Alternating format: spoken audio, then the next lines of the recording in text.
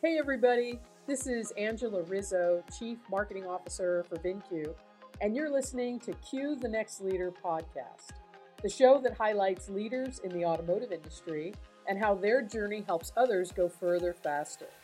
In this podcast, we delve into the depths of success and unveil the secrets behind the achievements of managers, owners, and influencers who have revolutionized our industry. So tune in and embrace the power of these transformative stories. The Cue the Next Leader podcast is here to fuel your drive, empower your aspirations, and ensure that no limit is beyond your reach. Welcome to Cue the Next Leader podcast. Today I'm joined by Michael Hopkins, our Chief Experience Officer here at VINCUE, for a very special Pride edition of Cue the Next Leader. We will be discussing what pride means to us and the importance of inclusion and bringing your authentic self to work every day. Thanks for joining us. So, Michael, we are very blessed because we work for a company, VINCUE, that is very inclusive. Yes. We've got several of us identify as queer, gay, lesbian, you name it. Part of the alphabet soup. Part of the alphabet soup. That's right. And I think it really is, pride is really important. I'd like to tell you about why I think it's important, but first I want to hear why you think pride is so important. Yeah, absolutely. I mean, I think, it's obvious to look at the last couple of years, the last decade, and recognize that a lot of progress has been made on LGBTQ issues, marriage equality, the rights that come along with that. I think you told me once there are 42? 1,300. 1,300, rights. Way off. 1,300 rights associated with marriage alone. So that was a huge battle and a huge battle won. And even so I'm 38 years old, and even me growing up, fairly modern, never thought that was going to be an option. So that was a really big deal. But I think what gets missed in some of that is that there are still a lot of our community that are being left behind, that are being marginalized. Transgender folks, especially transgender people of color, but even just gay and lesbian identifying people of color in their communities have a much harder time coming out, finding that acceptance, finding that support. So I think having a focus on pride, having a spotlight on pride is still incredibly important culturally, but also just really important for us individually to be able to stand up and say, this is who we are without any of the context or any of the pretext of wondering how people are going to take it, or is it the right scenario and the right place to be. Well, and it's really important for you to be authentic, or for people to be authentic, especially in business. Yes. So I'm a lot older than you. Okay, you're the son I never had. We'll just say it, leave it at that. Yeah. And so I came up in an era. I moved. Well, first of all, I'm probably the only person you will ever meet that moved from San Francisco to Kansas City to be queer. So I moved here in the early '90s. I was with Sprint. And I came from a big family, and I just needed to get away to be myself. And I fell in love with Kansas City and the Midwest and the people who are always so welcoming. But I felt like I always had to hide my sexuality, and it was really difficult for me to be comfortable. Sometimes I'm still in situations where it's not comfortable for me to come out. I feel like I have to come out every day. Yeah. Like if I was telling you earlier, I went to a store shopping, and I was with my wife, and somebody said, "Oh, you're here with your friend," and I just said yes, instead of correcting. You know what I mean? 100%. And we talked about this too, and I feel like I'm always making sure to say my partner, my partner, my partner. And then the conversation that goes on inside of my head is, did you say that because that's relevant to the conversation? Did you say that because you were just trying to communicate something? You're trying to make a point? And so, regardless of how open you feel and how confident you feel, it's still an inner dialogue and conversation that we as queer people have that other people don't have to have. And so, that's the authenticity part. That's where it comes from. But it's just incredibly important that we're still having the conversation. Yeah, for sure. Yeah. And being able to celebrate who we are. Correct. Right? Yes. That's what pride really is all about. Yeah. It's a celebration. Right. And we did celebrate this weekend. And we did. And I'm still wearing my rainbow colors. You look great. Thank you. You look fantastic. Representing everyone across the rainbow. Yeah. And pride is still incredibly important. I think it's amazing that we're having this podcast. It's amazing that we work for a company that allows us to have it and have this message. And in an industry that I think that is evolving as well, and having more of these conversations. Yes. And I just want to go back to something we stated earlier about the federal rights and protections that come with marriage. So there's over 1,311 to be exact, federal rights and protections that come with marriage. So that's why gay people want to get married. Well, first of all, we're in love and we want to make that commitment. Secondly, these federal rights and protections are very important. Let me give you an example. Been with my partner for 21 years. If something happens to me and I die, and prior to gay marriage being legal, she would then have to pay taxes on the half of the house that she inherits when I die, when we bought the house together. That's a federal right and protection that she doesn't have to worry about. If we had children together, and they were my biological children, and I pass away, my family would have rights to those children before she would. And she helped me raise those children. So those are the types of federal rights and protections that are so important for gay people, for queer people, and especially for queer people who are raising kids. Yeah, absolutely. And at the end of the day, what it really is about is exposure, right? Exactly. Yeah. And so let's talk about like having an experience of going into a new job. Like I felt like I could totally just be myself because VINCUE is so open, affirming, inclusive. So it wasn't a big deal to me to have to worry about hiding who I was or covering who I was. If you think back on your prior jobs, what was it like? Did you feel like you had to come out to like people who you work with, when you started a new job? Yeah, I mean, I did, and it was kind of important for me to do that for a couple of reasons. Mainly, it was I wanted it out right away. The idea of being outed is something that happened to me in college, and so I didn't have the opportunity to have the conversations I wanted to have with people that were important to me. Somebody did that for me, and the reaction to that, which I was very afraid of, that's the whole fear of not coming out, that keeps you in the closet. But I had people that were very important to me, people that I loved, people that I respected, straight people who I was afraid of how they were going to react. They were very upset, not that I was gay, but that I didn't feel like I could talk to them. And they were really hurt by that. And so kind of from that moment on, I never missed the chance to make sure that people understood where I was. It's not like I'm running into a room and saying, "Hey, I'm gay Mike," right? No one, right. That doesn't make any sense. No one's running in and saying, I'm straight this person. But the minute that a conversation turns towards interpersonal, I don't hide those facts or those parts of my life sort of at a point. Now, the problem with that a little bit is, again, back to what I was saying earlier, sometimes that feels inauthentic because it feels like I am trying to make a point. But I guess at the end of the day, I would rather have that than have it ever be used against me or make me feel bad about something. Right. Well, my coming out experience was a little bit different than yours. I was in my 30s before I felt like I had the courage to come out to my parents. Should I tell you my coming out story? I would love to. Okay, so it was painful at the time, but it's funny now. So I want everybody to feel like they can laugh because I think laughter heals a lot of our pain. So my mother and my father, who are both gone, they've been gone for 12, 13 years now. My mother was from Italy. She married my dad during World War II. He was an American GI stationed in Italy. Okay, so she came over. They had 7 kids. I'm number 6 out of 7. And I got married at a very young age, got married to a man. I thought he could like save me from my true self, right? I thought I could live the life and I just couldn't do it. So I left him and then started, living my authentic life. And so I was living in Kansas City and I called my mother to tell her that I was gay because I just was tired of hiding all the time.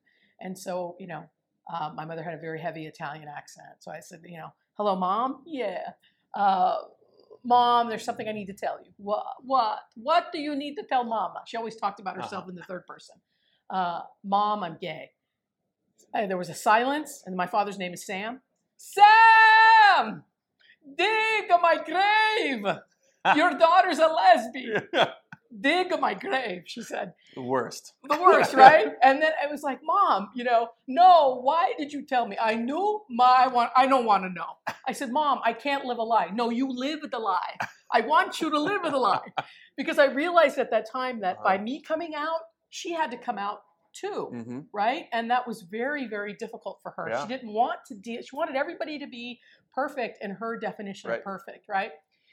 So anyway, that was my experience. Yeah, I'm happy to share mine. Yes, I'd love to hear it. But I would love to know how it ended up with your mother. Okay, so I'm glad you asked that. So I realized that I really had to work on being comfortable with who I was. So I went to therapy. I actually moved back home, back to San Francisco in 1999, and I found a great therapist. I bought a house 1.5 miles from my parents. Okay. And worked on really becoming comfortable with who I was. And then all of our conversations were over the phone. She'd get upset and she'd hang up. And so my therapist taught me, no, you have to maintain control of the conversation. Don't get upset. Do more face-to-face if you can, so that she can't hang up the phone on you. Yeah. So so I basically, when my partner, who is now my wife, was coming to move in with me. This is now fast forward to 2003. I was having a conversation with my parents. And I said, I was over at their house. I took them out to dinner all the time, blah, blah, blah. Okay. Yeah. So I said, hey, are you guys ever interested in what's going on in my life? And my mom is like, well, sure, but we like it. It's me, you, and Daddy. I said, well, I'm now part of a couple, and her name is Jennifer, and she's moving here next week. And her mother said, no, Angela, we want you to be like a Cheryl. I'm like, Cheryl? You mean the woman across the street who lived with her mother until her mother died, never got married, never had a relationship? Yeah. I said, how sad. Yeah. How sad that you want me to be like Cheryl. I'm not going to be like Cheryl. Right. I said, Jennifer is moving here. I hope you give her an opportunity. But guess what? If you don't want me in your home because she's here, or you don't want her, then we're not coming. Yeah. And so it's really up to you. I'm not telling you or asking for your permission. I'm just telling you I'm part of a couple now, and that's how it's going to be. You're part of a family. Part of a family. You're making a family. Right. The same as anyone would. Right. I think that's awesome. I think it's awesome that you drew that boundary.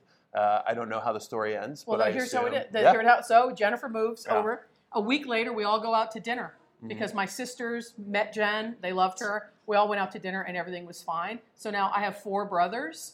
And my mother would refer to Jennifer as her favorite daughter-in-law. That's so awesome. we really were able to work on that relationship. It's exposure. But I had to do the work. I had to work on myself first. So that's the irony, right, of having to come out, is that you have to do so much work to get there, because the people that you love, the people that you would lean on, right, your family, your friends, you don't know for sure if they're going to be there, and so you have to be strong in that sense, personally actualized, to know that I can take care of myself if this situation doesn't end up the way I want it to end up, right? Exactly. And so I think that's a very unique part of the queer experience. It's also why a lot of us have been in therapy. I think that the queer population that have been in therapy is probably a lot higher than the straight. Also, I want to take a break and recommend therapy for everyone. Mental health is very important, but we have to do that work, right? And that bleeds into a lot of conversations around our community.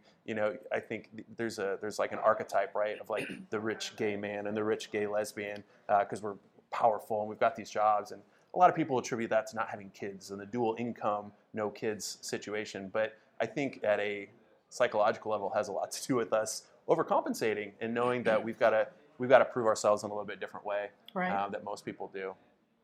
So it's a very unique experience. I want to hear yours. Yeah. So I shared a little bit about it, but it was weird because part of that process, right, is coming out to yourself. I was in high school. I was an all-state football player in Iowa.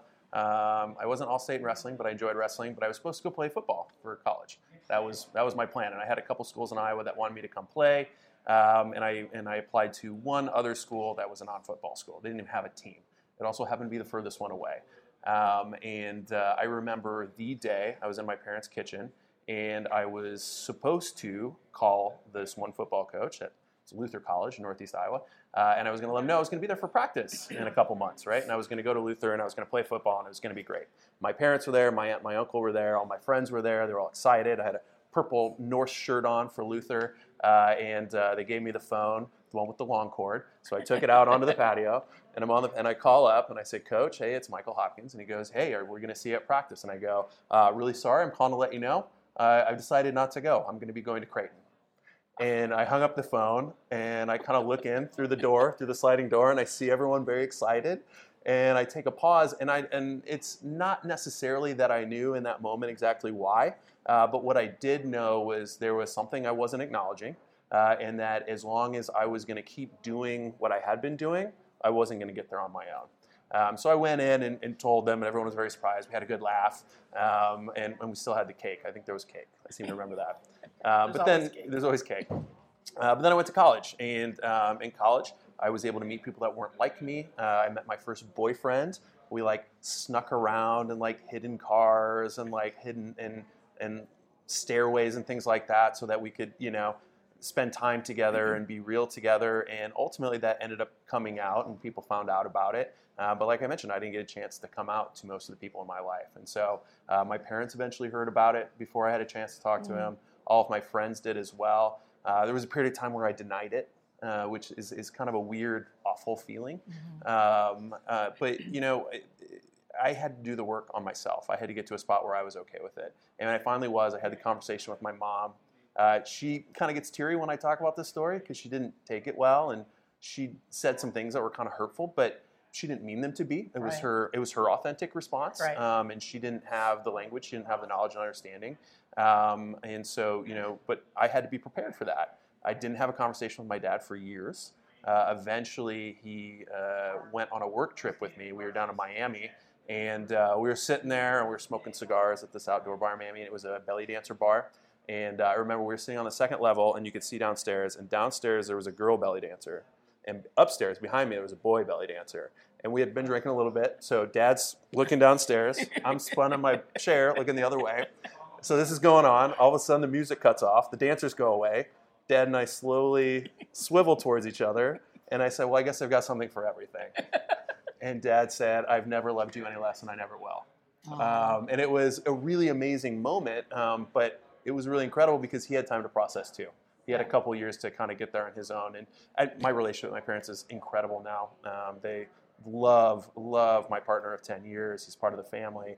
So I'm very grateful. But I think the moral of that story is that as a queer person, and this is what I think straight allies really need to understand and kind of wrap their heads around, appreciate, is that in order for us to get to a spot where we feel comfortable and authentic and confident in sharing who we are and sharing those parts of our lives, we've had to go through a lot of work, and we've had positive experiences doing that, and we've had negative experiences doing that. And so I think that the best thing that a straight ally can do in that situation is kind of see through that, appreciate the experiences that may or may not be behind it, and sort of express that and acknowledge that and be supportive in that way.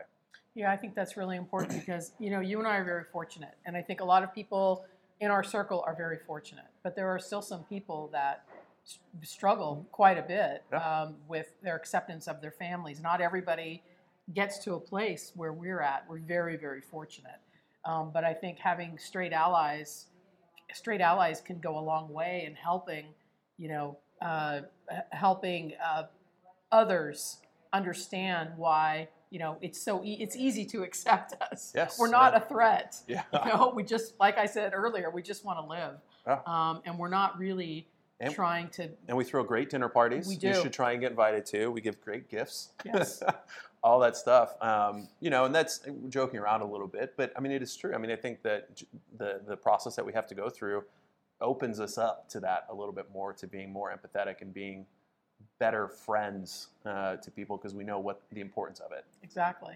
Yeah. And so here we are. We ended up in the automotive industry. Yes. Yeah. And there is a stereotype in the automotive industry about maybe there are people who aren't so receptive to the LGBT community. Can be a little conservative, right? And I've been working in and around automotive for over a decade now. I know you're 2 years in. I was talking about this with Danny, our managing partner, the other day, who's been in automotive his entire life. Came out when he was early 20s, so certainly had some waters to navigate there in a very conservative place. And even from a couple years ago to now, I think that the automotive industry is coming so far in the conversations that they want to have, acknowledging not just even queer identity, but just otherness, right? Other identities. And yes, it's a financial part, right? We have money we want to spend, especially the queer community. We love brand new German cars.